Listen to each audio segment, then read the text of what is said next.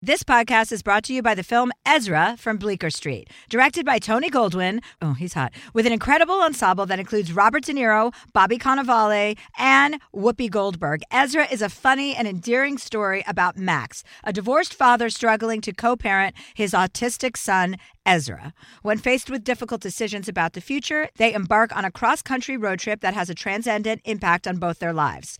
Deadline calls Ezra a touching testament to the power of love. In theaters, May 31st.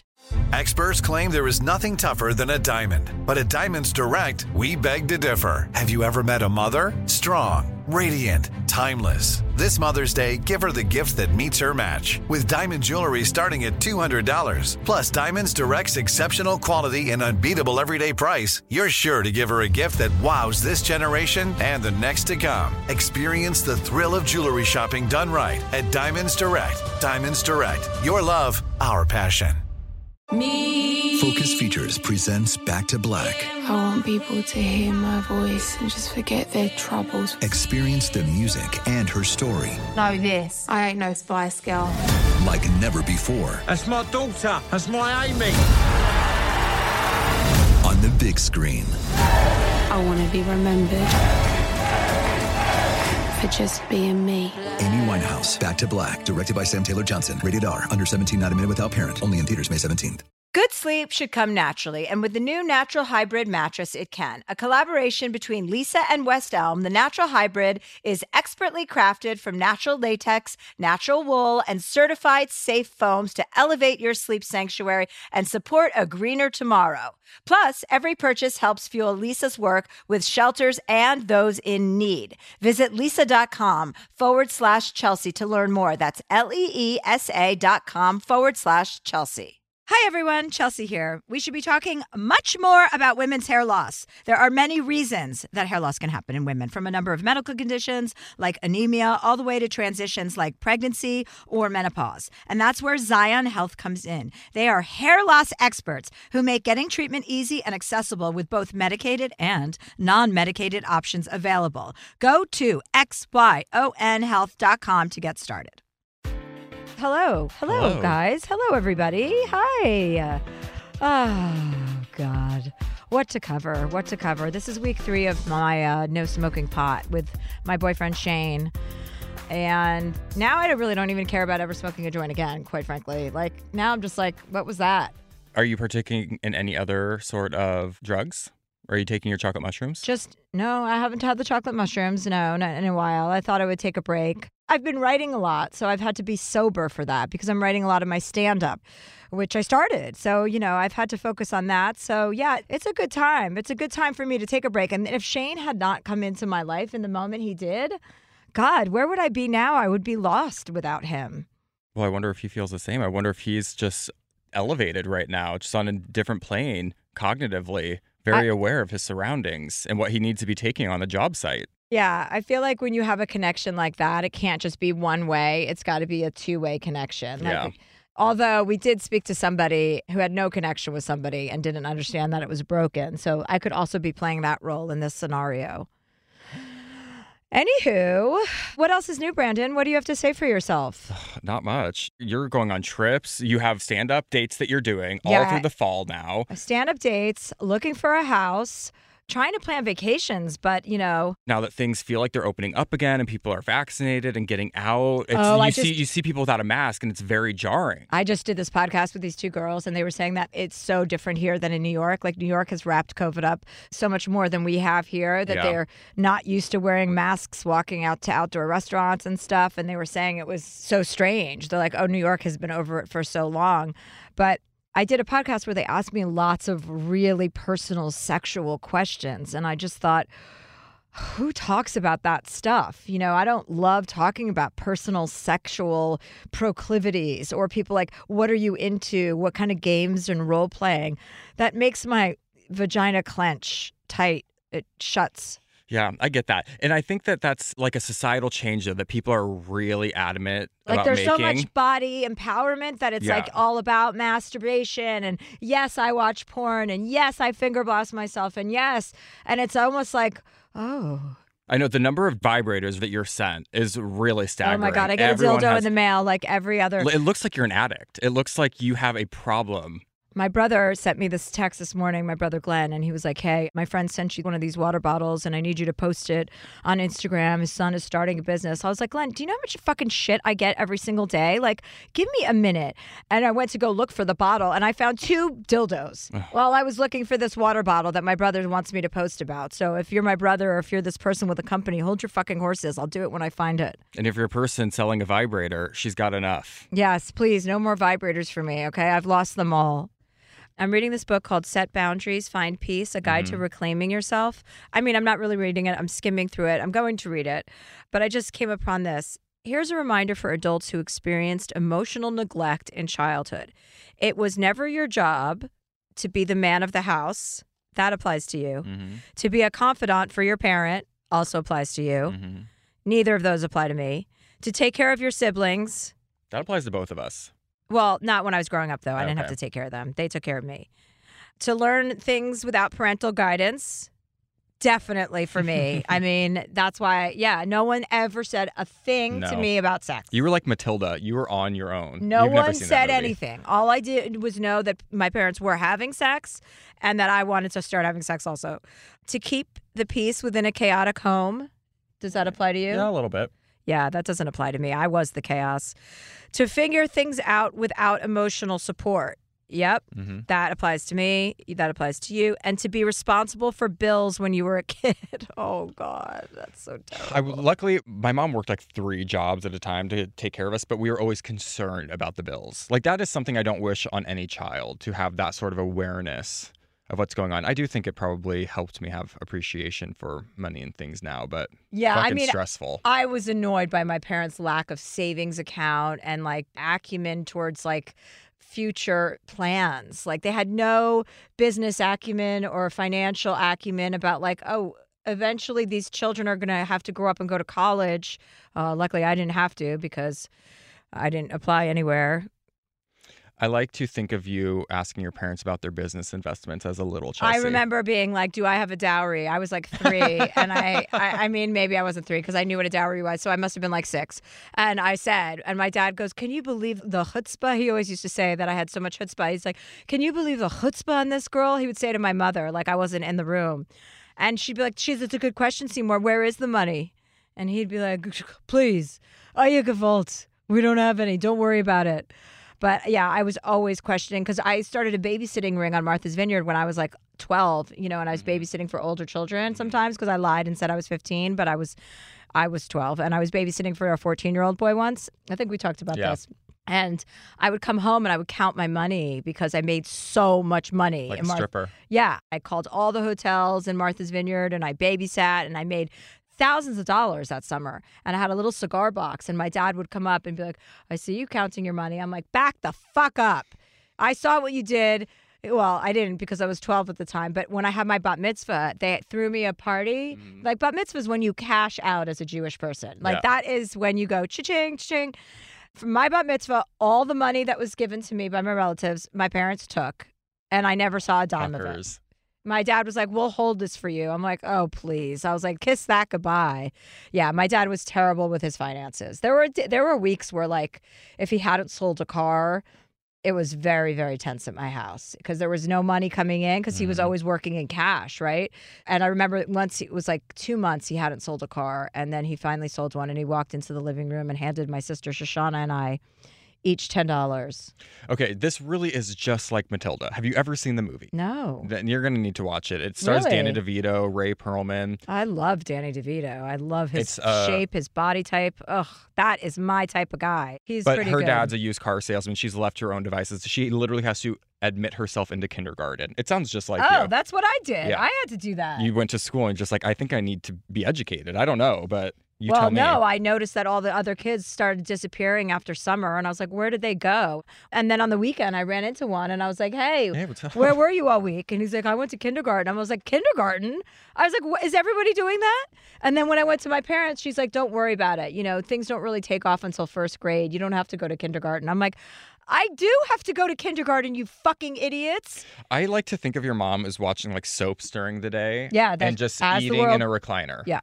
As the World Turns, General Hospital was a good one. Days of Our Lives? Days of Our Lives. But Santa Barbara was, for me, the one. I loved Kelly Capwell, who is Robin Wright. I loved her. And I just wanted to come home and watch her swing her blonde hair around on the television. And she was so beautiful. And I tried to call her. I called information and I asked for Kelly Capwell in Santa Barbara. And I called someone named Kelly Capwell. I told Robin that story. She thinks I'm making it up and she doesn't realize What it's could we true. get her on the podcast for? I don't know what sort Robin's of advice not a she big has. talker. Like, she doesn't love being interviewed. No. I did interview her on Ellen, actually. She was one of the people that I interviewed on my episode of Ellen. I just love her. They told me to pick who I wanted, and I gave them a list of names, and it ended up being Robin Wright, Wiz Khalifa, Kristen Bell, and then a nice, cute human interest story because this woman was doing an awesome That's a nice lineup. act of kindness that we wanted to highlight. Yeah, it was a nice lineup. Wait, I heard something. So this guy, Jason Baldoni, I think his name is, he's an author. You actually bought me his book recently, Man Enough or something. Oh, okay. Uh-huh. I was on the phone with my friend yesterday, and she was telling me that he was describing the time before you're born. You're in a womb, right? Mm-hmm. You're in like a sack, and that is your reality, and that is technically a different dimension than when you are born into the world and then you are part of something. So you're in that little womb. You don't know anything. You're just developing, growing, sleeping, eating, getting nutrients, and turning into a human. And then the human experience of being born when you're in the world. Okay, so like you can look at those two things and you're like, okay, I get that delineation. And then he was saying how you have to think of death the way you think of birth. That then when you leave the world, it's similar to the way you came into the world. That you're not gone, you're just not here. Like, that's interesting. And I thought that was I liked that. I was trying to explain it to my sister Shauna last night, and she's not on the same page as I am with, the physics of it all, because I have a hard time understanding physics, but I understand what energy means. But when the math gets involved and the dimensions get involved, I'm like, but I know that it's true because it's science. But that analogy seems very easy to digest. Yes. And it makes sense. Right. I thought so too. I was like, this is an easy way to explain it. There was an Instagram post. It was a guy who had lost his brother 3 years earlier, was shot, and his brother did this ad campaign, a print ad when he was like 6 years old. And it was on the side of this truck. And his brother took a picture of the ad that he had done himself when he was 6.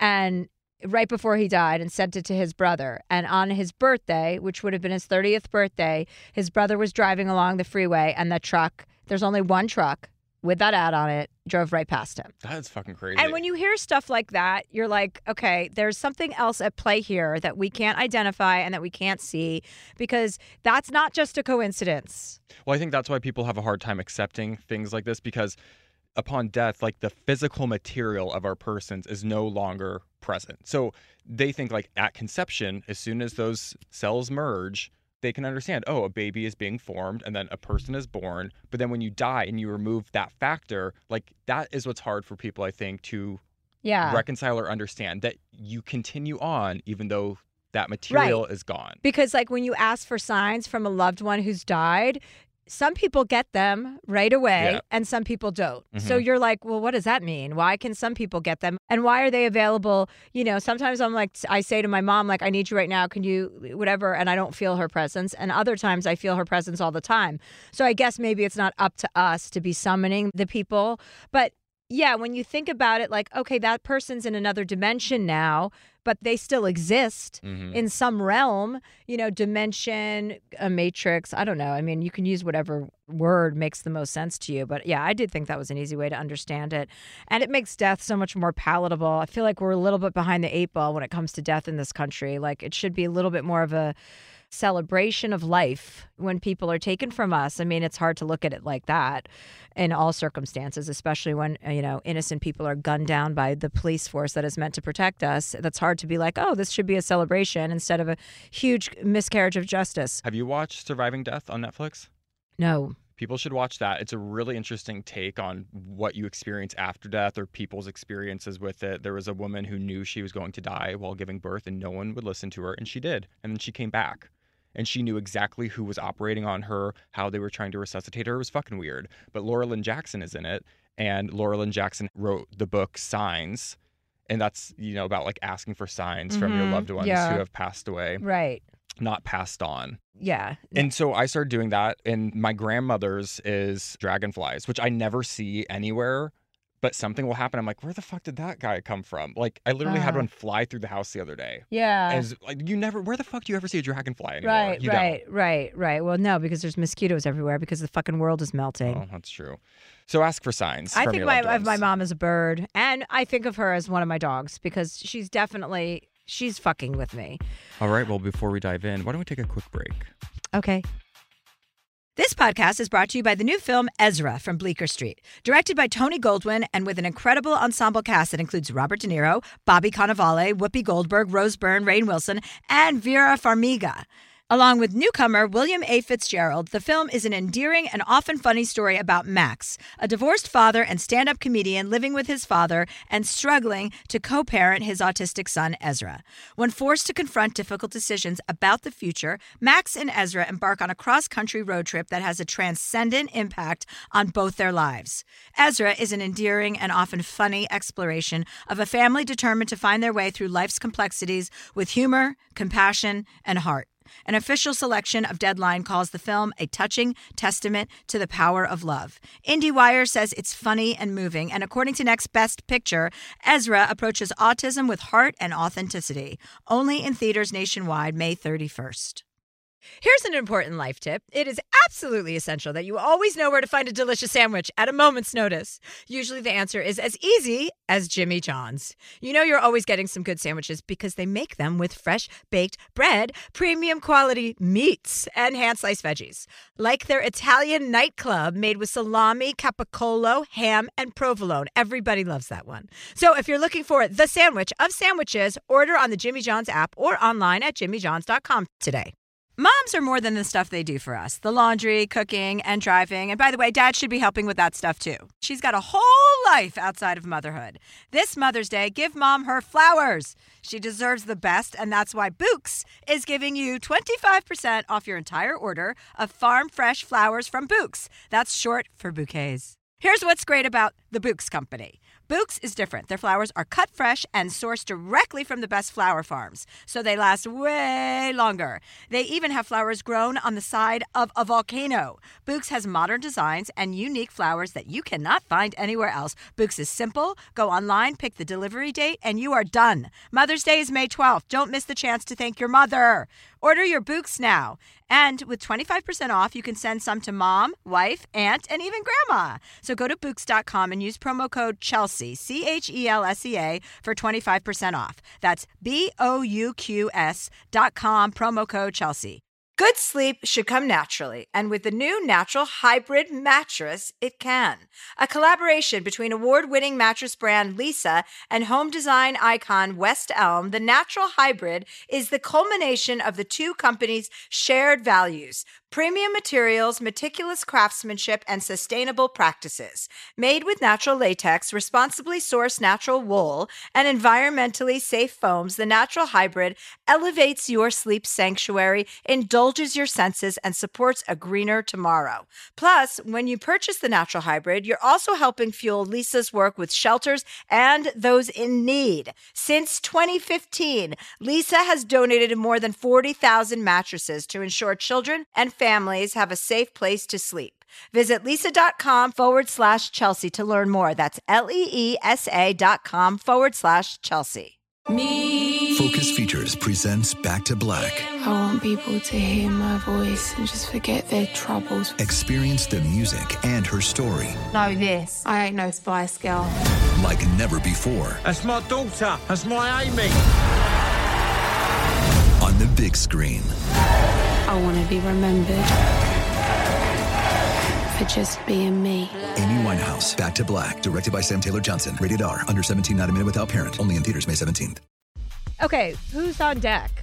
Up first, we have actually a caller. Her name is Claudia. So why don't we get her on I the pronounce line? that Claudia. Claudia. Claudia. To see what she's got going on. Hi, Claudia. Hey.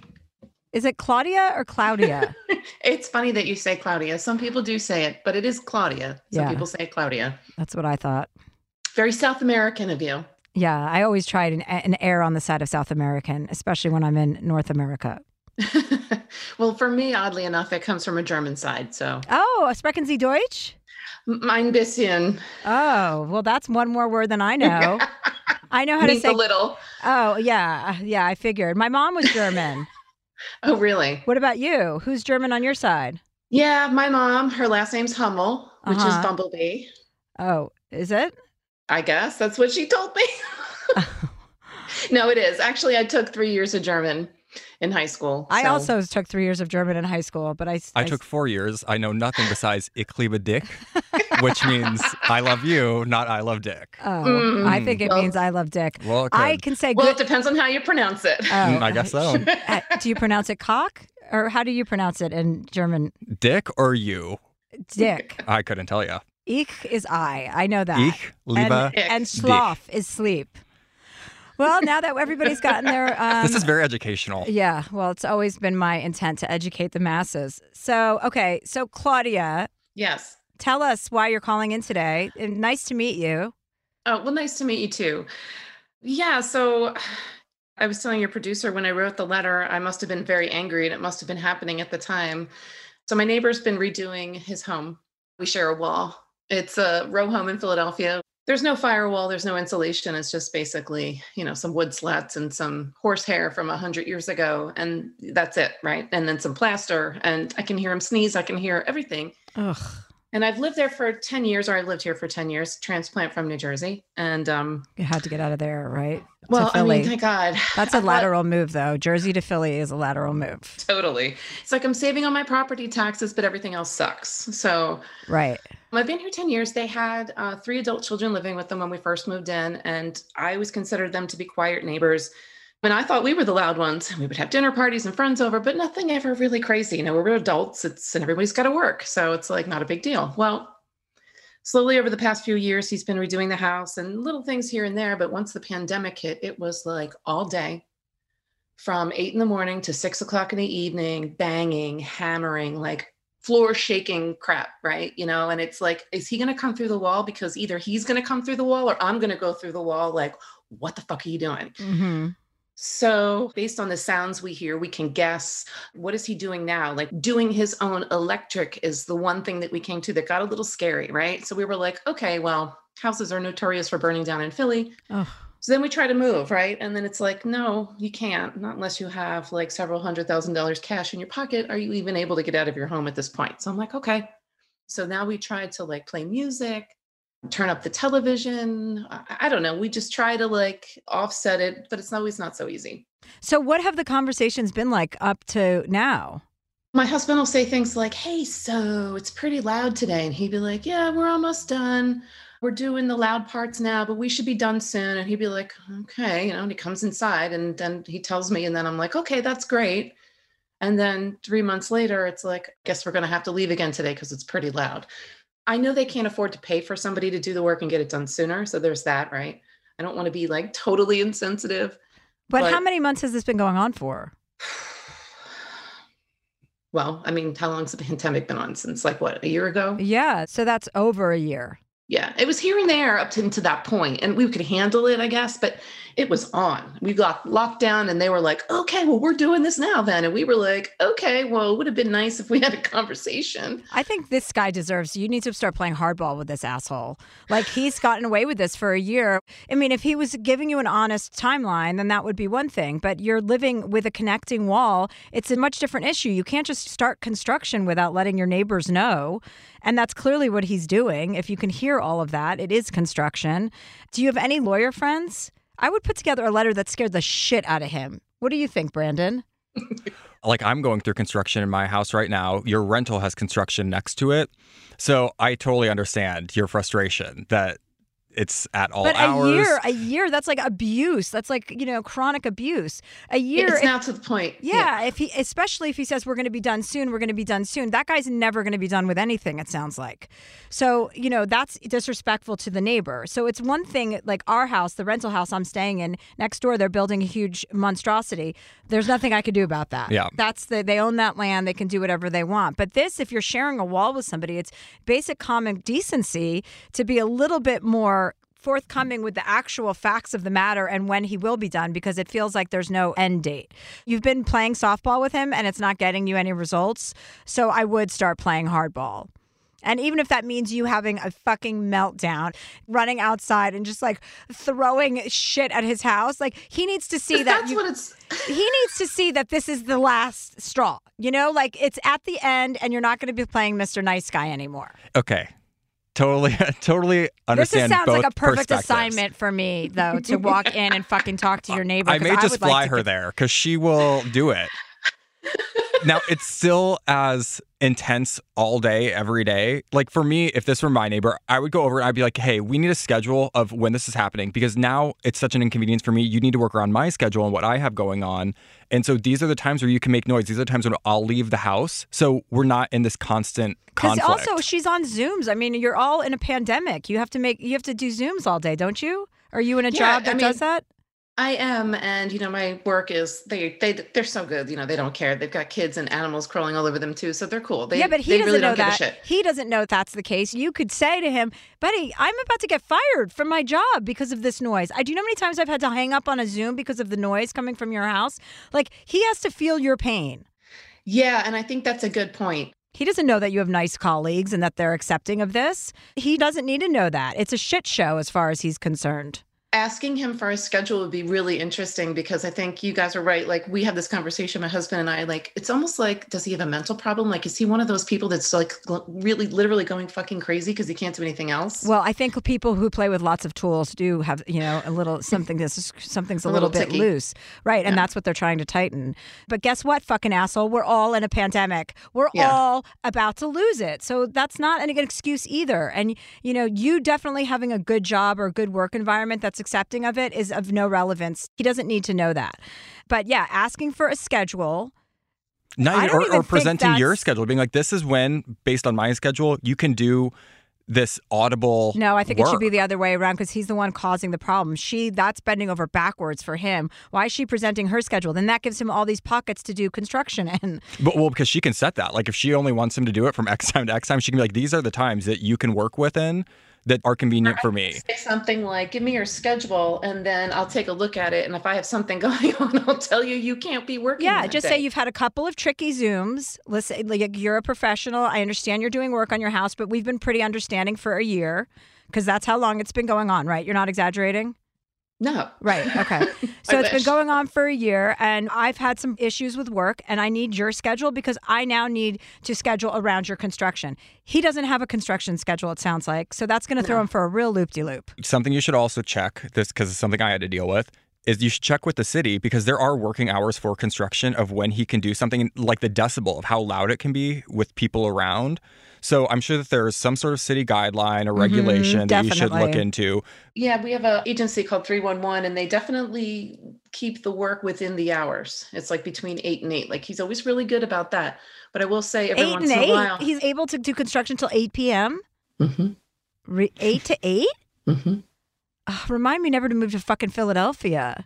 What is that? That's why we're so angry here. Claudia, just remember though, like there is a light at the end of the tunnel now because if this is COVID or pandemic related, like everyone's going to be coming out of it. Summer's starting. People are getting vaccinated. He's going to want to not be in the house. His daughter just found out she's pregnant. So the mother said that they'll be going to visit more often and that they won't be home as much. So that'll be good. So there's a bright spot on the horizon. So you one of the adult children that was living with him when you moved in? Yeah. I have a feeling that they're going to move. Like I actually heard him on the phone asking how much he had left on his loan, but asking him for a schedule is a great first step, especially for the rest of those. Maybe everyone would appreciate that. Yeah, I think that's the most civilized way to go about it. I have some other ideas, but it seems like that's the one we should stick to for now. Why don't you get back to us and we can let us know what happens. And option. If I need to call him, I'm also open to doing that. And what would you say? Oh, I have a way with men. They don't like to talk to me, so they want the conversation to be over as quickly as possible. So I have a way with like really making my voice be heard and them ensuring that they will not hear from me again. No one wants a second call. No, no. I believe that. I've had it up to here with men. You know what I mean? I have no patience for it anymore. And that is something. I do know what you mean. But I absolutely know what you mean. Are you fucking sitting there wasting space or are you contributing something right now? I just had an incident with a guy, this pilot, and he was just wasting so much time. And I looked at him like, buddy, why are you wasting so much time? Why not be pushing the ball forward instead of holding us all back? And he's like, oh, is that what you think I'm doing? And I'm like, yeah, that's exactly what you are doing. And then he's like, well, thank you for telling me. But it's like there's a lot of people that are not doing much and are taking up room. I agree. Well, maybe he's also fixing the house up to sell it. That's the other thing, right? So that makes sense. Yeah. I mean, I don't want to stop him from progressing in his life. Right? Well, you're very nice. A little too sympathetic. Like if you go out every day and get bitten by the same dog, you need to go make a left and then avoid that dog. So you need a different framework from here on out. I agree. So keep us posted. I will. Okay, Claudia? I will, Chelsea. Thank you. Okay. Don't be a stranger. I won't. Likewise. Goodbye, Claudia. Bye, guys. She said likewise. How are we supposed to keep in touch with her, Brandon? Did you get her digits? I'm going to hit her on the hip. Don't worry about it. Does she have a beeper? I hope so. Well, if you're going to hit her on the hip. I wish we all had beepers. I want a beeper. That would be so great for my drug deals. That would be really nice for both of us, just be able to page each other. Well, but that's why you have Find Your Friends on me, so you see where I am when I am lost. Always got an eye on you. I feel like, she seemed very normal and reasonable. She was rational. She's going to be just fine because she's going to go. Yeah, she's going to go into this with an empathy. Yeah, maybe it was an overabundance for this man, but I think that's going to put her on much better footing than going out and just being a total cunt. Yeah, no. Don't call me a cunt. Always say it off air. Who taught you the word cunt? I use it probably too much. And I think that it's like now I've taken it on because it's more appropriate for a woman to use that word. And I feel like I can because I'm a gay man, but I should probably rein it in because it's pretty aggressive. I don't mind men calling each other cunts. Like they kind of, that's I would never okay. call a woman in the street a cunt. No, like I would never call her a bitch. Of course even. not. No. But, like to you, I would refer to one of your girlfriends as a cunt. And you have. And she is. And her name is... Anyway. 3 syllables. Should we get the next caller on the line? Well, I feel like we're rocking and rolling here. All right. I mean, it feels really good to be listening to people's Well, let me problems. read you his submission, and then we can get right into it with him. Okay? His name is Amir. He says, Dear Chelsea, I'm a 52-year-old married man who looks like Mr. Potato Head, yet I find myself obsessing over looking good to younger women. I know that there's no chance of scoring at all with them, and I don't try, but how do I get past this? Tale as old as time. Oh, my God. Where's Amir? Amir? Hi. What a cool surprise this is. Who would have thought? Well, you did, apparently, when you wrote in your request for advice, Amir. Yeah, well, if you could see my face, you'd realize I only look smart. Okay, well, that's a bad outlook on yourself, but we can get to that in a minute. Brandon just read me your submission, and it talks about why you want to attract younger women or be attractive to younger women, and that you look like Mr. Potato Head. Is that correct? Yeah, that's pretty accurate. Okay, well, I would like to start by saying, A, why are you concerned with attracting younger women when you are married? I don't know, and I'm happily married too, and I would never consider cheating on my wife, but that's what just goes through my head. I'm going through a weird midlife crisis. Right. You just want their approval. You want them to think you're attractive, and that's all you need. Right. Right. So that's your own insecurity coming to the surface. And why do you think you're insecure? I don't know. Probably because I'm just an average looking guy, and all my life I've seen all the other guys I know get all the attention. So I think that might have something to do with it. This is very interesting to me because so infrequently do we hear a man talk about his comparison to other men in relation to how they look. So for Amir to write in and wanting to look good to younger women when really it's probably him internalizing like these handsome men that he's seen his entire life. Like this is something that men also deal with. And, I deal with personally to try and adhere to, I guess, a societal expectation of what we should look like. So Amir, like to your point, you're constantly under a state of comparison to who's around you. You're pouring out my heart right now. But Amir, I think the thing, and I'm going to take the lead on this one since I'm a man. I'm manly. But... Well, thank you, Amir.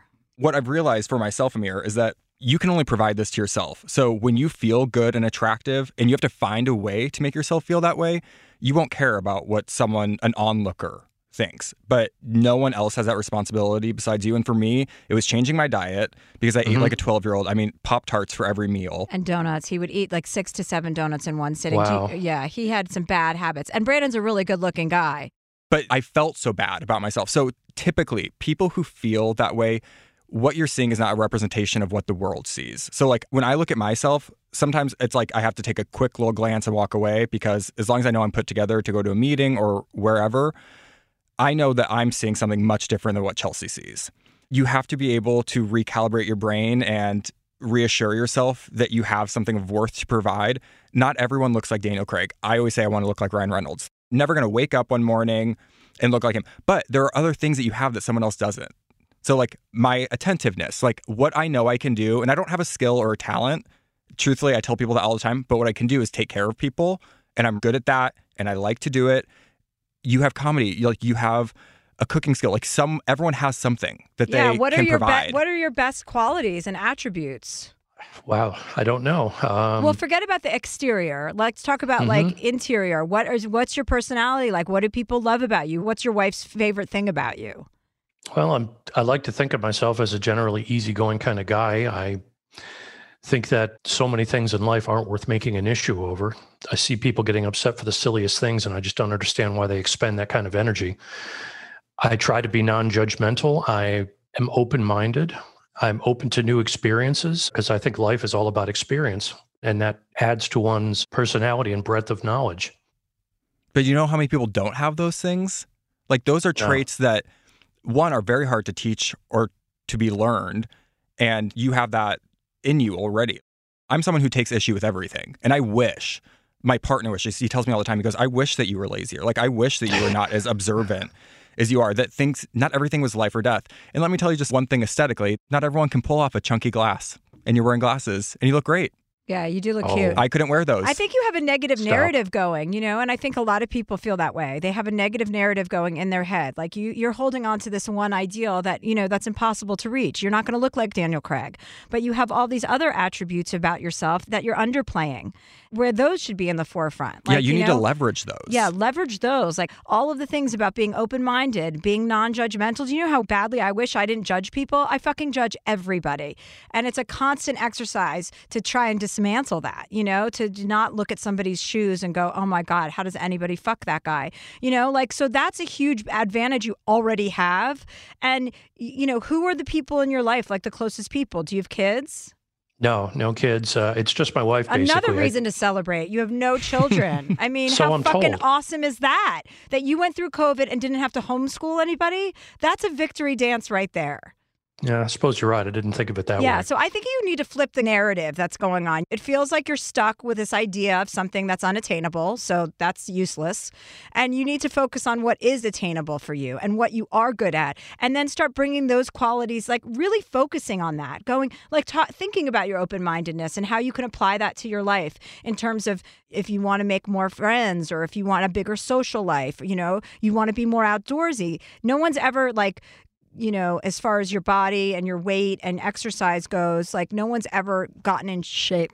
Excuse me, I just vomited. No one's ever gotten in shape and I have that effect on women. No. See that narrative? Just extinguish that. That's self-loathing, and it's not. That makes me feel sorry for you. Not go, oh, that's a fun guy that I want to hang out with. Well, you just made a good point. How do I get people to think that rather than think that I'm pathetic? I mean, when these feelings of inadequacy creep up, can you suggest anything I should do to try to get around those? You have to overdo it. I was made fun of my entire life. When I walk into a room, if people are laughing, it doesn't matter if I know them or not. They're my best friends. I will automatically assume they're laughing at me. Yeah, me too. It has nothing to do with me. You have to, in those moments, I hold my head up a little bit higher. It's like you're putting on a character. But I also I want to jump in. I love to interrupt people. I want to jump in because you're saying, how do I get these people to like me? By applying your thought patterns to the things that you do have. Yes, I'm outgoing. I'm open-minded. I'm not judgmental. I'm easygoing. All of those things are great qualities. So amplify them, and that's how you get people attracted to you. You have to make yourself believe those things too. It's there because you were able to vocalize it. And I think that, again, going back to the physical part, so many women from Chelsea and I's conversation. Chelsea and Mai's conversation. No, not Mai's. Chelsea and my conversation. Chelsea and my. God, grammar. Sorry that you had to hear that. Family's fun. Our conversation, actually. Okay. No, well, there you go. Great. Thank you. Look at you. See? Look at you. You're great at grammar, too. So there you go. Put that in your bonnet and smoke it. But being that outgoing and leveraging those other things that you do have, like the physical part for most women is not at the forefront. Like, yes, there has to be a basis of attraction, but those other things like making someone laugh or giving someone knowledge on something can be equally as attractive in engagement. Yeah, and like you got to start believing it. You know, you've got to, whether it's affirmations, as like lame as that sounds, you know, think about it. You've got to change the pattern in your brain. Yeah, you're not high on yourself. You got to be high on yourself. You're alive. You're not dying. You have your whole life ahead of you. So why not get after it? I agree. And that's the reason I wrote in. I want to learn how to seize the day. Well, do you feel like we've given you some ideas that are tangible enough for you to start putting into practice? Yeah. Some really good advice. And what about your exercise routine? Because I think that always puts people in a good mood. What I was saying earlier is that no one ever makes that change in their life, like starts eating more healthy and starts exercising and feels worse. Like that is a definite recipe for feeling better. Well, I bought a bike, and I usually go for an hour-long bike ride every day now, and I have changed my diet, so I am losing weight. Great. Well, that's awesome. It already sounds like you're on your way. I have faith in you. You just need to hear from a strong woman that you're valuable, and you are valuable to the male race and to the human race. That makes all the difference in the world to me, especially coming from you. Yeah, okay. As long as you're not a sexual assaulter, we've got no problems. No. Couldn't get laid in a morgue. Okay, well, we're going to stop that. We're going to stop those jokes. Couldn't get laid in a morgue isn't a funny joke, and it's not worth repeating. Okay? Okay. Okay. You know what a funny joke would be is I could get laid in a morgue. No, I've tried. Okay, well, let's just leave the morgue out of it. But, check back in with us, okay, in a few months. I'd like to see how your progress is going, or write us or whatever. Keep in touch because, you just need a little bit of a pep talk. And if you need another one, we're happy to give it to you. Will do. And I can't thank you enough for your time. It's really appreciated. And I've got a lot of good takeaways from the call. Great. And don't forget to have sex with your wife consensually, okay? Oh, okay. Consensually. That will help you feel good, too. Will do. Thanks, Amir. And try and make her feel good while you're at it. Okay, what is next on the docket? Well, I mean, we are covering a lot of bases. Are those our cases of this episode? No, we have more. Oh, God. Okay, better great. Just keep plugging away. Yeah, I feel very motivated right now, the word. Let's just keep it going then. The next caller is Kit from Southern California, age 32, in tech sales, writes, Dear Chelsea, can you speak to your experience with shame? And do you have any advice for deprogramming it within oneself? Let's have you explain your backstory, Kit. Hi, Kit. Hi. Thanks. It's nice to meet you both. Nice to meet you. Yeah. My backstory. So I have had I didn't start dating until I was in my late 20s. And I had a couple of failed relationships and realized that I kind of internalized the responsibility for those failed relationships. And so I started to see a counselor and a therapist who's been really great. And it's been really helpful. And as I've been kind of confronting things that have prevented me from self-actualizing, I suppose, I've been realizing how shame has kind of had this deep, insidious hold on my subconscious and has been kind of at the wheel of a lot of my decision-making. And I'm hoping to combat that. I recently was driving and listening to Justin Long's podcast. He was talking to Kristen Bell, and she was talking about aging and being okay with aging because she got to be young and feel confident in a bikini. And I kind of had to pull over and cry because I feel like I'm kind of approaching the sunset of my youth. And I've never been comfortable in a swimsuit. And that's like body shame, but there's lots of other shame. And so I'm really in awe of a lot of the choices that you make and the things that you do, because it seems like shame does not play a role in that at all. And I'm hoping to maybe get some guidance from you and kind of deprogramming the shame to live a little bit more carefree.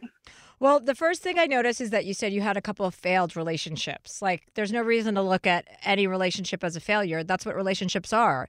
They're for a period of time. I mean, did you want the first relationship you had to be a success by way of marriage? I mean, then you would have no life experience. So they're not failed. That's the first mistake. You're looking at that as like it's a negative. Like the whole purpose of life is to evolve, to have experiences, to become wiser, to become more confident, to become less self-conscious, right? To have less shame. So without plentiful experience, you can't move on and experience the world in that way. You're looking for like a home run in your first relationship. That's not normal. You shouldn't have those expectations. You have to allow room for things to lead in your view of a success and failure. Like, so we have to get those words out of your vocabulary because some relationships are neither a success nor a failure. I've had a few long-term relationships, and I don't view them as failures. I view them as incredible life experiences. They all gave me something I didn't have before. So that's the first thing.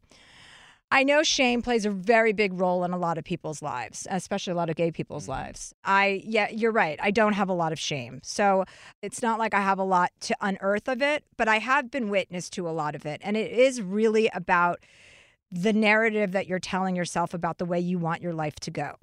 And you have to be open to not planning, executing, and succeeding in every single thing that you think you should do because of what society tells you to do. You have to explore what makes you happy. Like, what does make you happy? What are the things that make you happy in a relationship? Like, what would make you happy? Do you want to get married and have kids and have a family? Is that what your goal is? Maybe marriage. Maybe some dogs, a lot of plants, probably. So what would a successful relationship look like to you then? I guess one in which there's a lot of challenge for that kind of like mindfulness and intention and growth. I did a meditation this morning, and it was with Deepak Chopra's meditation with Oprah, and it said something. He said, every day is part of your path to get where you're going. Like every single day, whether you see it or not, or it feels like, oh, that happened. Why did I have this setback? Nothing is a setback. Everything is moving you forward, right? As long as you have the attitude that this is part of your journey, I can't avoid using that word because it's just too... Everyone fucking uses it now. We need a replacement. I hate it so much. It reminds me of the band Journey, which I also wasn't a big fan of. But, your journey... It's so important for women, especially, to be okay with your current circumstances and to not put all this pressure on yourself about what you think you should be doing. You have to really find out what brings you joy, what brings you happiness, because there are plenty of things that are going to bring you joy and happiness that you don't even know about yet because you're 30, right? Like, I didn't find out about my own interests and, like, hobbies until I was older. I was just sitting there like running that kind of bicycle of life for a long time until I was like 37, 38. I didn't slow down and think, wait, what do I want? What am I looking for? What do I want to get out of life? And it's not saying that you have to wait until you're 38 or 39 to find that out, but you do have to take the pressure off of your shoulders. Like, that's no way for you to enjoy life. You can't put all of this pressure on. And that's where I think shame comes from, is when you're not meeting the expectations of what you think people expect from you. Yeah, 100%. I know that you're pretty familiar with the Enneagram, and I'm like a textbook 1, the perfectionist. So that all makes a lot of sense. Right. So there you go. So you're a perfectionist, and you want everything probably wrapped up in a nice little bow. And I would say, like, do you have a dog right now? Yeah, I do. Okay, well, that must keep you busy, and that makes you happy, right? I know dogs make me so fucking happy. Yeah. Fat dogs. Do you have a fat dog? I do. He's a 100-pound mastiff named Abner, and there's just drool everywhere. Oh, I want one of those. Everything about that visual is very exciting for me. Oh, yeah. We have a mastiff named Abner. I love the drooling. I love when dogs are like that. When you get them off a sofa and the whole sofa is just wet because of their big... Most people are grossed out by that, but we just get our couches cleaned. Yep. So anyway, back to you. The moral of the story is, how are we going to diminish her shame, Brandon? What's a good exercise? Kit, I really feel for you because I am a perfectionist in a way that my boyfriend basically says it makes life unenjoyable. That I have a certain expectation of how things should be at all times, which makes me very good at my job, but really miserable in my personal life. So it could be anything. I won't go to an event if I don't look or feel exactly how I thought I should leaving the house. Like, it's overwhelming at times, but what I've realized is that feeling keeps me from doing so much that life has to offer. And as soon as I started to retrain how I approach situations and not feel a pressure of moving forward, but being present and being mentally engaged with what's going on today. Like, all I can control is what's going on around me right now. I would think so far ahead of the future and just trying to construct these ideals of what my life should look like or be in that moment. I remember turning 30 and feeling really fucking good about where I was at. I was working for Chelsea, the only person I wanted to work for, went from an internship to working for her. I make great money. We own a house. I have a boyfriend, like all these things. I thought, like, I'm in a great place. I literally got out of the shower to go to my birthday dinner and was crying because in the shower, all I could think of was how many people had said, like, are you where you thought you would be at 30? Like, oh, you're an assistant right now. Like, you know, it was what other people were putting on me. I'm like, I'm an assistant who makes incredible money and does what I want to do. Like, you're in a miserable job sitting at a desk that you fucking hate. So not you, Kit. He's talking. Yes, in a broader scope. But I started to remind myself that the pressures I was feeling were those being placed on me, not what I actually was concerned about. And so I guess my suggestion for you was what helped me through this was, I don't know if it's a lifestyle per se or a thought process, but it's called wabi-sabi. It's a Japanese thing. And it's basically embracing the imperfection and allowing that to be perfect for you. So I literally got it tattooed on me. I never thought that I would get a tattoo. And it's my little daily reminder. And mind you, the tattoo's fucked up. And it's like the universe, it's the universe's way of reminding me. When I look down at it, it's all faded. Like some of the letters you can't even see. And I'm like, this is exactly what it should have been, because I would have gone to get it lasered off. Like if it wasn't exactly perfect and it was hand done and very thin print. You have to create a new mindset for yourself and basically allowing yourself to feel imperfect and it being okay. Like I'll look at things and I'll just be like, wabi-sabi, that didn't turn out how I wanted. It doesn't matter because there's tomorrow. Like, what the fuck does most of this matter that we are so worked up about? It doesn't. Yeah. Getting a mantra in your head, or like, do you meditate ever? I have done it a couple of times. Yeah. My therapist is pretty on board with me doing it more. Yeah. You should do guided meditation. Download like Deepak Chopra's app or Headspace or Calm or any of these apps. Guided meditation that is specific to your perfectionism, right? There are all of those. And it's about just being in your life. If there's one about shame, like there will be one about shame. There will be one about perfectionism. There are all sorts of things. But it's really about accepting your life for what it is in this moment. And if there are changes that need to be made, knowing that you're capable enough to make them, and knowing that that voice in your head is most likely like that little girl version of you that's been taught to be, that's kind of stuck in this certain kind of pattern of thinking. And it's almost like, you know, my therapist gave this to me. He's like, my little girl version of me is like 9 years old. And when I get scared or I get nervous or I get competitive, it's that 9-year-old girl thinking, are we going to be okay? Are we going to be okay? And he goes, you need to talk to that little version of you. You need to name her. I'm like, little Chelsea? And he's like, well, whatever, but name her. And so when those feelings come up that you're not comfortable with, you know that to soothe her, it's like, no, I'm here now. This is adult me. I've got this under control. This is your life and you're in control. I mean, you've got your shit together enough to be calling in here. I can see you. You have your shit together, you know? So you're not a hot mess. And there's power in that. And being able to acknowledge how you're feeling and that you know it's not how you want to feel, you can literally pull yourself out of that. And that is power, knowing that right now I'm feeling shameful. I'm not feeling happy where I want to be. In that moment, you have the power to change that. Say like, oh, I'm going to acknowledge this, but I'm going to make an adjustment. Like some people never have that sense of self or awareness. And so they just sink. Like you're on the horizon. Like there's so much ahead of you because you've been able to acknowledge that you're not where you want to be. But every day you can make the choice to put yourself in a different position. And every day will get easier to not feel that way, to not feel the shame, to not feel the pressure, and to embrace where you're at and how you're going to move forward. Are you crying? Yeah. Why?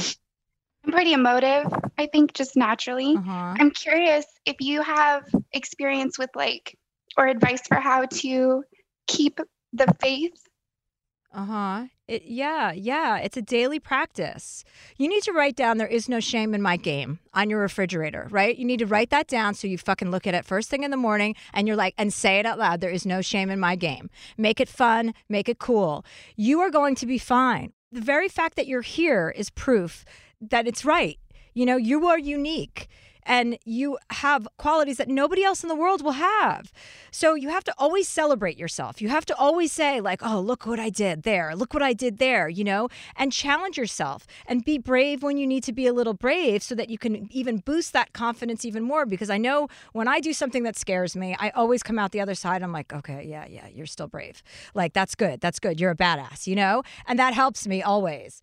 I think it's about, Chelsea talks about this a lot, it's about retraining, like flip the script on the story that you're writing for yourself and not allowing it to be like what I don't have from those past relationships that didn't work. Like, look what's available to me because they did not work. Like, look at how many potential suitors are out there. Like, if you're holding onto that baggage, you're not going to be able to pick anything new up. So you have to drop all that shit from the past. You have to let that go. Give yourself the space to allow new things in. It's like a hoarder. Like, your house is packed. So you're going to have to start tossing some shit out, cleaning that space and allowing new people to come in to occupy your mind, your heart, whatever that looks like for you, because it's not about what you've missed out on. It's about what you have available to you now. Yeah. You're 30 years old. You have your whole We're life babies. ahead of you. You have your I'm 31. entire life ahead of you. Seriously. Like, 30 is nothing.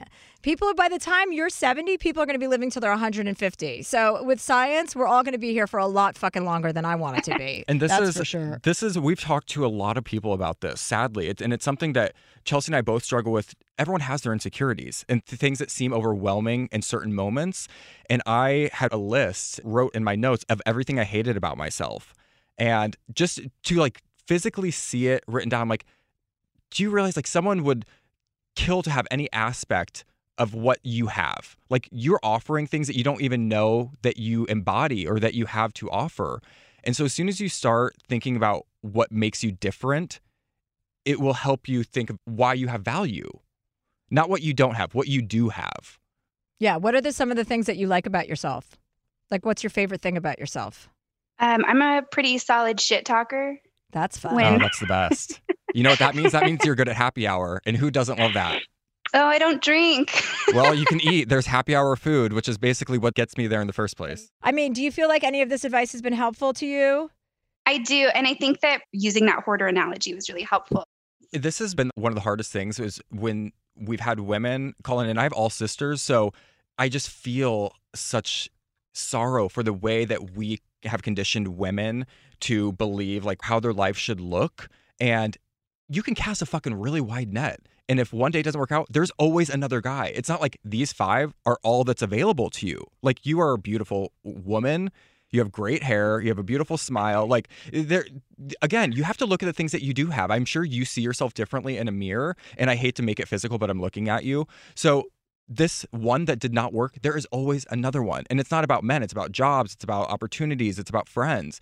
Like, you can't hold on to the things that did not work. Right. And stop saying failures. Nothing's a failure. Who cares? It's a redirection. It's like, thank God that's over. Next. Everything is a stepping stone to get where you're going. And you have to have faith in that. And I think meditation would help you just to be in the present moment. It helps you to kind of get that noise out of your head and get that kind of negative thinking out of your head. So you might want to try one of those and try and do it for like 10 days, make a commitment and see how you feel at the end of 10 days and go, my therapist made me commit to meditating for 3 months, every single day for 3 months. And I saw the difference right away in my pattern of thinking. So I'm not easily influenced. So I think that it will help you, and going to counseling is going to be helping you. And yeah, I think you just needed a pep talk. Probably. Thank you. And thank you for an action item. That's helpful too as a perfectionist. Yeah, right. Yeah, you'll love to put that in place with a little calendar and some check marks, I'm sure. And go write that message, no shame in my game, on your fridge. I'm going to request a really bad tattoo of it also now. Oh, great. We'll match. Thank you so much, Kit. Keep us posted. Let us know how it's going. I will. Thank you very much. Why don't you give us a 10-day check-in on your meditation? Okay. I can do that. Thank you for keeping me accountable. Yeah. Well, we'll be checking in. So if we don't hear from you, you'll hear from us. So you better do it. Good. Bye, Kit. Great. Thank you. Thanks. Well, we have a very special guest today. His name is Deepak Chopra, and he is going to talk to us about meditation, about his own probably personal experience. I do his meditation app all the time. Mm-hmm. He has a new one with Alicia Keys called Activating the Divine Feminine, The Path to Wholeness. I feel very whole as a woman. Do you feel whole as a gay male? Well, I feel like this is going to be the perfect meditation for me because I think it's going to cover a lot of bases. Oh, yeah. Yeah, I didn't even think about that. It's like it's intersectional. Well, as it should be. I did one yesterday and I did another this morning to familiarize myself. But I listen to Deepak almost daily when I meditate. So do you feel less masculine now? Do I feel less masculine? Well, right now my breasts are the size of cantaloupes and they are erect. Like when I got out of the shower, they almost hit me in the chin because when I get my period, they turn into water balloons. So do I feel less masculine? Today I feel very feminine because of those 2 basketballs. Okay. But when they deflate, I will go back to my more masculine form. Well, then you'll have, 19 or 20 days left of the challenge, so that'll help. So that'll be perfect through my cycle. Feels like we talk about my period a lot on this podcast, but I keep it on my calendar just to know what's coming. Well, you know what, Brandon? When you were in Hawaii, I got my period, and I had no idea it was coming. That must have been very shocking for you. It was shocking. I was like, what? What is this? Especially, how forward-leaning I am towards wrapping this little area up. Yeah, you're ready to. I am pro-menopause all the way. Bring it on, please. Periods are for the birds. Such a pain in the ass to be a woman. Such a pain in the ass. Well, this seems like the perfect time to bring on Deepak Chopra. Exactly. Hi, Deepak. Hi. How are you? I'm good. Sorry for being a little late here. Were you meditating? I like the bling all over your glasses. Cute look. Oh, yeah. That's like ancient now, 35 years. 35 years you've had those glasses? Yeah. They're fake, just like everything else about me. Right, of course. We were very excited because I do your meditations all the time. Yeah, thank you. And meditation for me has become a great tool in my life to get my day off on the right foot, to calm myself down, all the good things that come from meditation. And I was hoping maybe that you could give us a personal story about either you or someone that you've worked with that had a huge transformation with meditation, somebody whose life changed for the better, obviously. Okay, so the year is 1980, and the date is October 1. And I am a resident in medicine in a teaching hospital in Boston, Harvard University Associated Medical School. And I've just resuscitated a patient who had a heart attack and put him on a ventilator and put a pacemaker and then walked outside the hospital to smoke a cigarette. And there's a moment there where I asked myself, what am I doing? At that time, I had 30 patients, outpatient, 30 patients inpatient, 15 patients in the ICU, and totally burnt out. And that moment was, what am I doing? I'm trying to help my patients, and I'm burnt out. So I threw away my cigarette at that moment. And those days I was also, every weekend, on Fridays, if I was not on call, I was getting smashed with alcohol. So that was one moment where everything shifted, and I took up meditation very seriously. Now, I'd grown up in India where it was a tradition, but when you go to medical school and you go through all the internship and residency and all the crises, I was very poorly paid. I was making $200 a month in 1970s. Moonlighting in an emergency room after working in the hospital, going without sleep for days on end. And then I started meditation. And then, that led me into what we today call mind-body medicine. That led me into what today we call integrative medicine, and ultimately led me to spirituality. So that's my journey. Wow. That's a great story. I didn't know that about you. I've read many of your books, but I didn't know that personal story about you. That's probably something so many people can relate to. I certainly can. Mm-hmm. Being in that position under so much pressure and then not ever allowing yourself the rest to be practicing it in a mindful way, right? or in a more mindful way. Right. A question I have for you is, by the way, I did your new Alicia Keys meditation about the feminine. Yeah, I loved it. Very spiritual. I did it yesterday and this morning. I love your 21-day challenges with Oprah. I do them all the time. How to get unstuck. I did that. So I love listening to your voice. It's so helpful for people who don't think that they know how to meditate to do a guided meditation. It kind of takes the thinking out of it for you. So it's really good for anyone listening to download that app and find a series that applies to you or something that strikes your fancy, tickles your fancy. And they can download the Chopra app on iPhone or Android, and they can register online through the website as well. Talk to us a little bit about the things that I hear all the time, and I'm not a medical doctor, even though I pretend to be. The things I hear all the time are people asking, when are you doing it right? When are you meditating right? And how do you get yourself to stop thinking? What do you have to say to that? So, Chelsea, it's the wrong question. If you're doing it, then you're doing it right, period. And how do you stop thinking? That's a thought. So to stop thinking is also a thought. So you don't try to stop thinking, because when you try to stop thinking, you have more thoughts. And all you do is follow the process. And whatever happens is appropriate for you at that moment. So some people say, I fall asleep. Well, that means they need more sleep. Some people say, I get lots of thoughts and lots of stress. Actually, all these demons start coming out. Well, they're releasing stress. In fact, thoughts are a release of stress.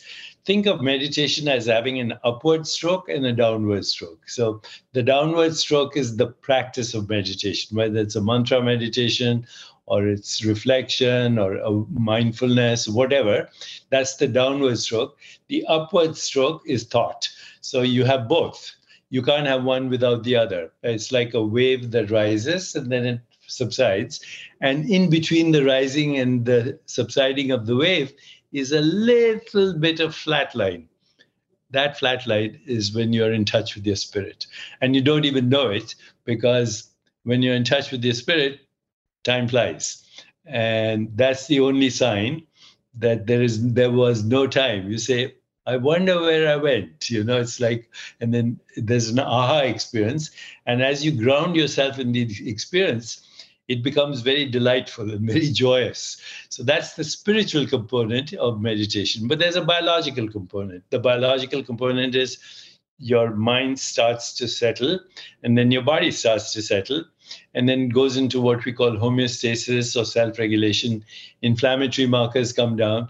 Now, recently, we published a lot of research that has been replicated by others, but our research originally through our foundation was with Harvard and UCSD, with a Nobel laureate from UCSF, Elizabeth Blackburn, who discovered the enzyme telomerase, which is the anti-aging enzyme. Write that down, Brandon. The level of the genetic of our genes.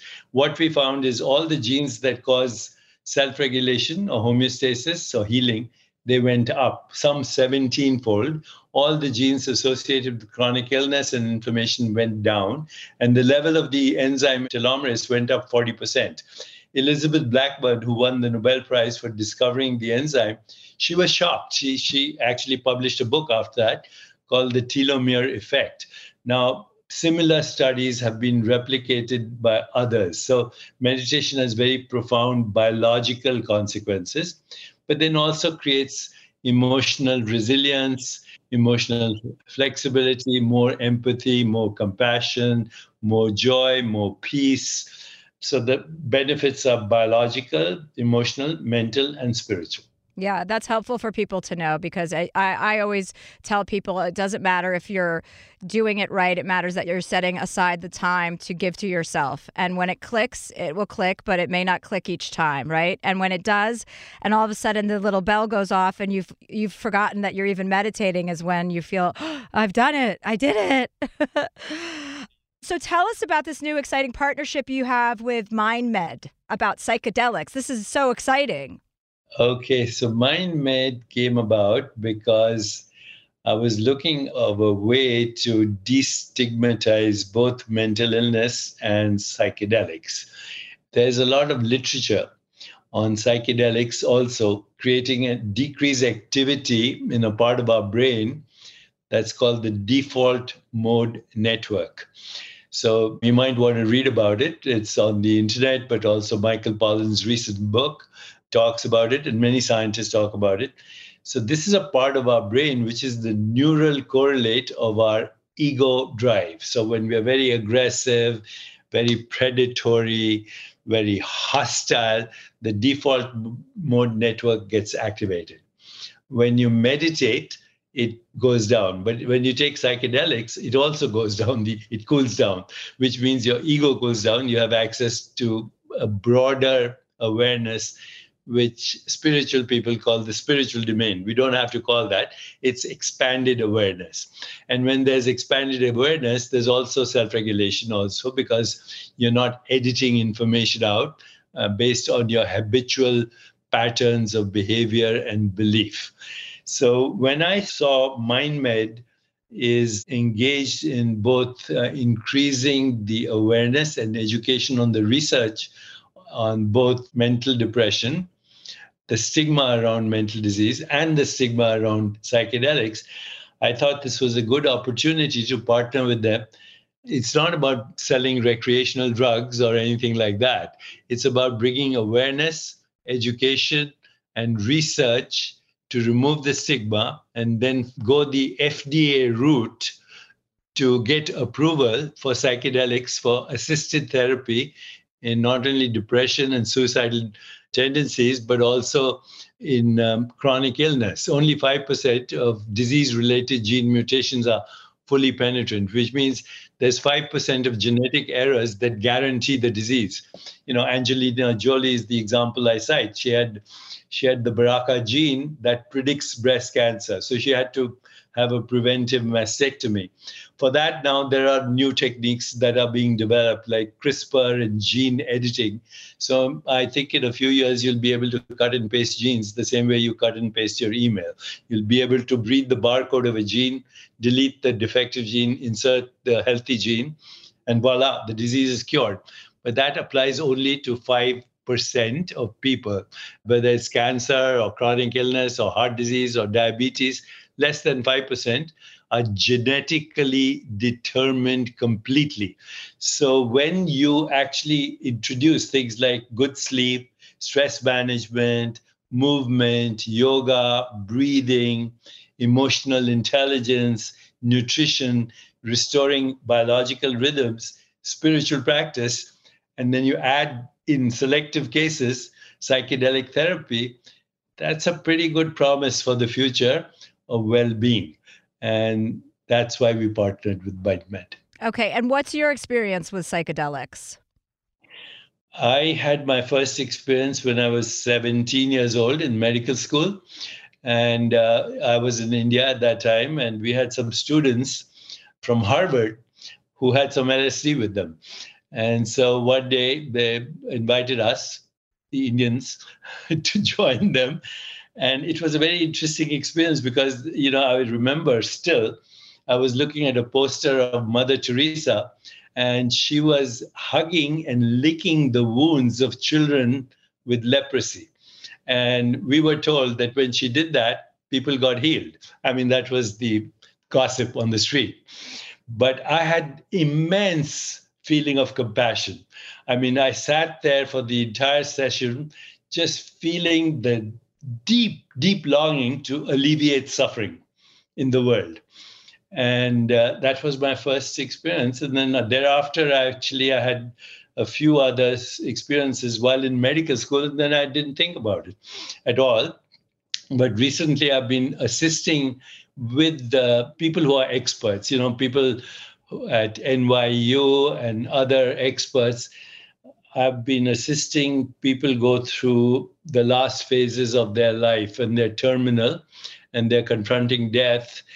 And so far, my experience, I'm not taking the stuff myself. I'm just sitting there during assisted therapy. And I've been amazed at how people lose their fear of death, how they feel at peace, and how they become so calm that they lose their pain. they lose their suffering. So that's been a very interesting recent insight for me. But if you look at the literature, pain management, treatment of addictions, treatment of severe anxiety, depression, suicidal ideation, PTSD, all the evidence is coming out right now. Yeah, I've read a lot of that stuff, and I read Michael Pollan's book, and I go to this conference annually called the Wisdom 2.0 conference, where there's a lot of neuroscientists, doctors, therapists, psychiatrists of that sort talking about the benefits. And there was some crazy statistic about something like 78% of people suffered from PTSD after taking microdoses guided of LSD, that like 75% of them after 1 year were cured of their PTSD. Yeah, a lot of that research is on veterans and, people who have suffered PTSD because of the trauma of war. Yeah. Well, this is all awesome information. Thank you so much for calling in. I was very excited to talk to you. I hope to talk to you some more in the future. And I just want to personally thank you for your meditations. They've really helped me. Your voice really is soothing and wonderful to listen to first thing in the morning. Thank you, Chelsea. Delighted. And I don't like men. I don't like men first thing in the morning. So that's a big compliment. Okay. Thank you. Thank you, Deepak. Sweetheart, we didn't get you to say anything for that. I just wanted to hear your experience with meditation, and you have done it for years now, and then to hear someone who is so enlightened. I can't imagine. It must be a burden, honestly, to have that level of responsibility. I mean, he's kind of the face of meditation. Well, there are a couple faces. Yeah, he is definitely one of the biggest ones. Eckhart Tolle is another one who I think is incredible to listen to. They both put it in a scientific way. And when you hear about the body and the mind getting on board with, so even the practice of meditation helps your body physically calm down is a big thing. Something that he said, which is always important to remind everybody of, is that when you are acting in anger or frustration at any time, like that is operating out of ego. Yeah. Anytime you're angry or yelling, it's your ego, because there's no reason to yell, like unless you're in a war. I found that very interesting as well, his reference to the ego and how it really affects your intake of the things around you, because when it's filtered through that very personal lens, like you don't have awareness to your surroundings. Right. And it's like if you're driving in traffic, I have friends who have like severe road rage. If you're driving in traffic and you're getting that upset during traffic, like that's not normal either. No. That's operating out of ego. Like that, even though it doesn't feel like it is, your anger towards other drivers is almost like they're taking something away from you. And it's really not personal. I think everyone has had that or experienced it to some degree, where you're trying to merge onto a lane and people are taking it personal. Like, sir, I have to get over. This lane ends. It's not about you. I'm not trying to take anything from you or to prove a point to you. But they take it as like the cause they're going to take up. Or also like somebody beeps at you or yells at you through the window and you react like, no, fuck you, asshole. It's like, no, that's your ego. Yeah. If somebody is an asshole to you out of nowhere or beeps at you, it's like there's no reason to react that way. The response is, oh, I'm sorry, I didn't see you. Or, oh, that person's having a really bad day. Like, don't be a cunt. Don't give them the finger. Don't be a bitch. And don't yell at strangers in traffic is the bottom line. That's the moral of this episode is please stop yelling at people in public. I don't know who I'm talking to. Everyone. I've stopped doing it. So if I can stop doing it, almost anybody can stop doing it, because I think I am the prime example of somebody that is not easily susceptible to changing their patterns of behavior. So anybody who thinks that they can't do something, please use me as your bounce house.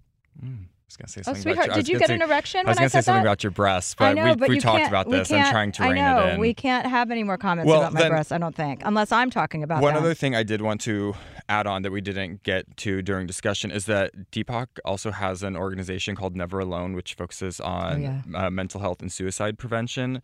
So anyone who needs any sort of assistance, or someone who might need some assistance, please go check out Never Alone. It's curated information available 24 hours a day. Also, let me just go over the meditations that I've been doing on his app for people so that they have a reference point if you're kind of looking. There's one called Journey to You, which is really good. It's just about talking about how to meditate. It kind of gives you, there's an emotional SOS, there's a mental revival, there's a balanced body. spiritual activation, which is a good intro. Like I've done all these courses, and the ones with Oprah are really good too, because her voice is also like silk. And it's also 21 days, because that's how long they say it takes to make or break a habit. So, oh, really? I thought it was 3. 3 days to well, make or break 3 a days habit? of a consistent habit usually sets the tone. But yeah, 21, I don't know. I looked that up at one point because I was like, why 21 days seems like a strange number. And 28 days is a cycle, a menstrual cycle. A menstrual cycle? Yeah. And it takes 9 months to make a baby. It's also a movie starring Sandy Bullock. I think she goes to rehab in that movie. In 28 days. 28 days? Yes, that is a Sandy Bullock movie. Go watch it. I love stories about rehab. I love movies about rehab too. Anyway, yeah, go rent that movie and go rent that movie. Like people, what fucking century are you living in? Go to Cockbuster and rent that movie. Okay, well, it sounds like it's time to take a quick break, and I just can't wait to get back to you. This podcast is brought to you by the new film Ezra from Bleecker Street, directed by Tony Goldwyn and with an incredible ensemble cast that includes Robert De Niro, Bobby Cannavale, Whoopi Goldberg, Rose Byrne, Rainn Wilson, and Vera Farmiga. Along with newcomer William A. Fitzgerald, the film is an endearing and often funny story about Max, a divorced father and stand-up comedian living with his father and struggling to co-parent his autistic son, Ezra. When forced to confront difficult decisions about the future, Max and Ezra embark on a cross-country road trip that has a transcendent impact on both their lives. Ezra is an endearing and often funny exploration of a family determined to find their way through life's complexities with humor, compassion, and heart. An official selection of Deadline calls the film a touching testament to the power of love. IndieWire says it's funny and moving, and according to Next Best Picture, Ezra approaches autism with heart and authenticity. Only in theaters nationwide, May 31st. Here's an important life tip. It is absolutely essential that you always know where to find a delicious sandwich at a moment's notice. Usually the answer is as easy as Jimmy John's. You know you're always getting some good sandwiches because they make them with fresh baked bread, premium quality meats, and hand-sliced veggies. Like their Italian nightclub made with salami, capicola, ham, and provolone. Everybody loves that one. So if you're looking for the sandwich of sandwiches, order on the Jimmy John's app or online at jimmyjohns.com today. Moms are more than the stuff they do for us. The laundry, cooking, and driving. And by the way, Dad should be helping with that stuff too. She's got a whole life outside of motherhood. This Mother's Day, give Mom her flowers. She deserves the best, and that's why Bouqs is giving you 25% off your entire order of farm fresh flowers from Bouqs. That's short for bouquets. Here's what's great about the Bouqs company. Bouqs is different. Their flowers are cut fresh and sourced directly from the best flower farms, so they last way longer. They even have flowers grown on the side of a volcano. Bouqs has modern designs and unique flowers that you cannot find anywhere else. Bouqs is simple. Go online, pick the delivery date, and you are done. Mother's Day is May 12th. Don't miss the chance to thank your mother. Order your Bouqs now. And with 25% off, you can send some to mom, wife, aunt, and even grandma. So go to Bouqs.com and use promo code Chelsea, CHELSEA, for 25% off. That's BOUQS.com, promo code Chelsea. Good sleep should come naturally, and with the new Natural Hybrid mattress, it can. A collaboration between award-winning mattress brand Leesa and home design icon West Elm, the Natural Hybrid is the culmination of the two companies' shared values: premium materials, meticulous craftsmanship, and sustainable practices. Made with natural latex, responsibly sourced natural wool, and environmentally safe foams, the Natural Hybrid elevates your sleep sanctuary, indulges your senses, and supports a greener tomorrow. Plus, when you purchase the Natural Hybrid, you're also helping fuel Leesa's work with shelters and those in need. Since 2015, Leesa has donated more than 40,000 mattresses to ensure children and families have a safe place to sleep. Visit Leesa.com/Chelsea to learn more. That's LEESA.com/Chelsea. Focus Features presents Back to Black. I want people to hear my voice and just forget their troubles. Experience the music and her story. Know this, I ain't no Spice Girl. Like never before. That's my daughter. That's my Amy. On the big screen. I want to be remembered for just being me. Amy Winehouse, Back to Black, directed by Sam Taylor Johnson. Rated R, under 17, not a minute without parent. Only in theaters May 17th. I remember growing up and just looking at my parents and thinking they do not have their shit together and childhood is going to be a waste of my time. And I was not interested in being a child. I thought other children were also annoying. And I just wanted to sprout up and get my own apartment. All I could think about was getting my own place from the time I was like 3. I like to think of child Chelsea in her own apartment, just running that ship. Smoking cigarettes. Yeah. You know what I mean? Like, yeah, TV dinners on like a TV dinner tray as you watch like the nightly news. My feet up, and I'm on a Barca lounger. Yeah. Yeah. That makes the most sense. That was exactly why I probably didn't feel right when I was born. I was like, something is off with this scenario. Like, it just doesn't seem right. Like, it didn't seem like, it felt like we were trying to fit a triangle into a round hole. And the round hole being my family, me being the triangle, in case you weren't able to follow that. I'm not good with shapes. Okay, I don't know if you remember Nicole Tran. She was the woman that we spoke with who lived in the college town and was basically just surrounded by douchey guys. And your advice was to reapply that energy into herself. Well, she wrote in to do a little follow-up, and she says... She's pregnant. Oh, my God. What sad news. Well, it could be happy for her. She says, Dear Chelsea, I've taken your advice, and I've been focusing on myself. I feel so much better not having to worry about anyone but me. Nicole Tran. Short and sweet. Oh, wow. Look at that. But great. I think that's a wise piece of advice for everyone. If you feel like you're watering a dead plant, whether that be dating or friendship, like reapply that. Take time for yourself. Do things for yourself. You're never going to lose when you do that. Right? Just don't become a narcissist. Well, that too. Okay, well, I think the moral of the story here is that meditation is helpful for many different things, many different struggles that you might be experiencing in your life. It's not going to hurt you. No one's ever meditated and been like, oh, well, that fucking ruined my life. It's just like therapy. You know, nobody ever comes out of therapy and was like, oh, my life is ruined. That therapist ruined my life. I mean, there are bad therapists, but obviously you have to find somebody that understands you and is coming from a good place, which shouldn't be too hard because they have to get a degree to do it. But I do understand chemistry is a thing for a lot of people. And I know a lot of people go to a therapist or they go to 2 therapists and they give up because there's not the right match. Well, like Deepak said, there is no bad meditation. You can't be doing it wrong. And any meditation is a good meditation because you're doing it. So that's a great starting place for people. Yeah, agreed. And of course, you can always email your issues, your questions, your thoughts to dearchelseaproject@gmail.com. Again, dearchelseaproject@gmail.com. Problem solved. This show is sponsored by BetterHelp. It's a simple truth. No matter who you are, mental health challenges can affect you, and how you manage them can make all the difference. That's why everyone should have access to mental health support that meets them where they are and helps them get through. BetterHelp provides online therapy on your schedule. It's flexible, simple to use, and more affordable than in-person therapy. Connect with a licensed therapist selected just for you. Learn more at BetterHelp.com. That's BetterHelp.com. Here's an important life tip. It is absolutely essential that you always know where to find a delicious sandwich at a moment's notice. Usually the answer is as easy as Jimmy John's. You know you're always getting some good sandwiches because they make them with fresh baked bread, premium quality meats, and hand-sliced veggies. Like their Italian nightclub made with salami, capicola, ham, and provolone. Everybody loves that one. So if you're looking for the sandwich of sandwiches, order on the Jimmy John's app or online at jimmyjohns.com today. We all know how important it is to get a good night's sleep. I know that if I don't sleep for 8 hours a night, I am not as sharp. From memory foam mattresses that hug in all the right places to hybrids that keep you cool all night long, Lisa's mattresses offer exceptional comfort and support at every price point. Don't spend another night dreaming of better sleep. For a limited time, save up to $700 off select mattresses plus 2 free pillows. Go to lisa.com/Chelsea for an additional $50 off mattresses and select goods.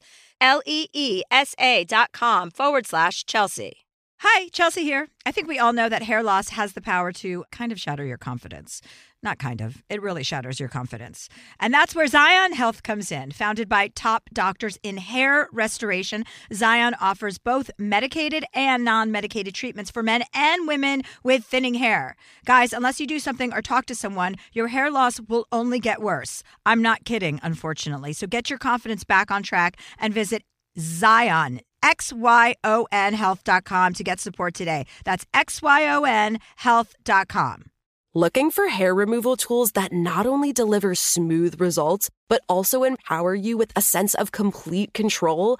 Enter Conair Girl Bomb, your secret weapons for smooth, sleek results, made just for women.